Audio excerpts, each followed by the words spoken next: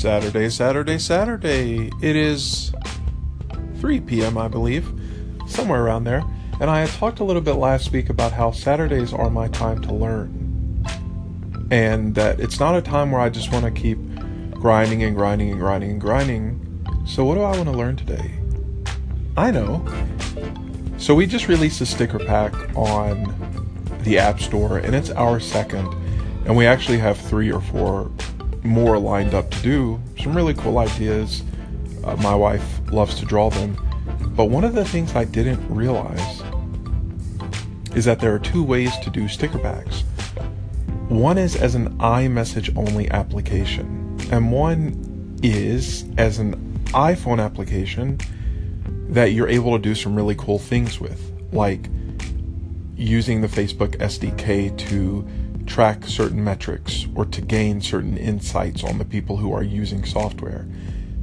I know that among people who are very strong privacy advocates, you have this idea of tracking being a very bad thing. User tracking is terrible.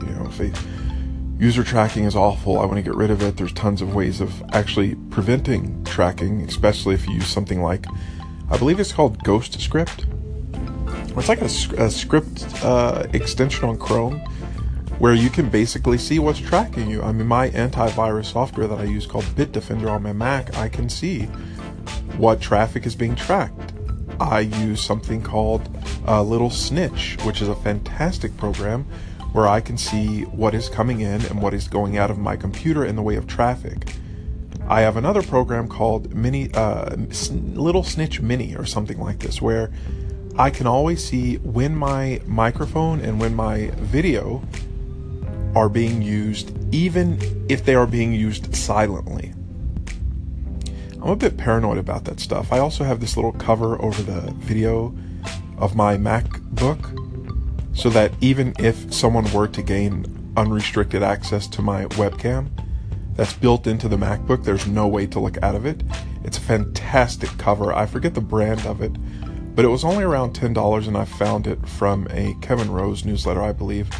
But this week I'm learning how to implement the Facebook SDK into Xcode or into an application and transfer an iMessage only application into a iPhone application so that I can actually take advantage of some of these insights. And as far as the bundle ID goes for the actual application, that's not going to change. So the user experience on their end, nothing will change.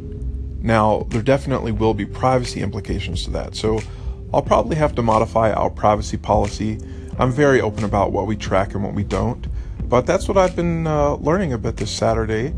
And I'm also going to learn the perfect email campaign sequence to send to new customers, current customers, customers who left, people who are leads, that sort of thing. I want to get a really, really strong script down that is automated, that drips out at the right time, and most importantly, is not annoying, is not going to go straight into someone's trash bin, is not going to get ignored. And so I'm going to have to really avoid hard selling anything for people who don't want to be hard sold. So I got to find the right balance. I'm someone who does not at all like being hard sold. I hate it.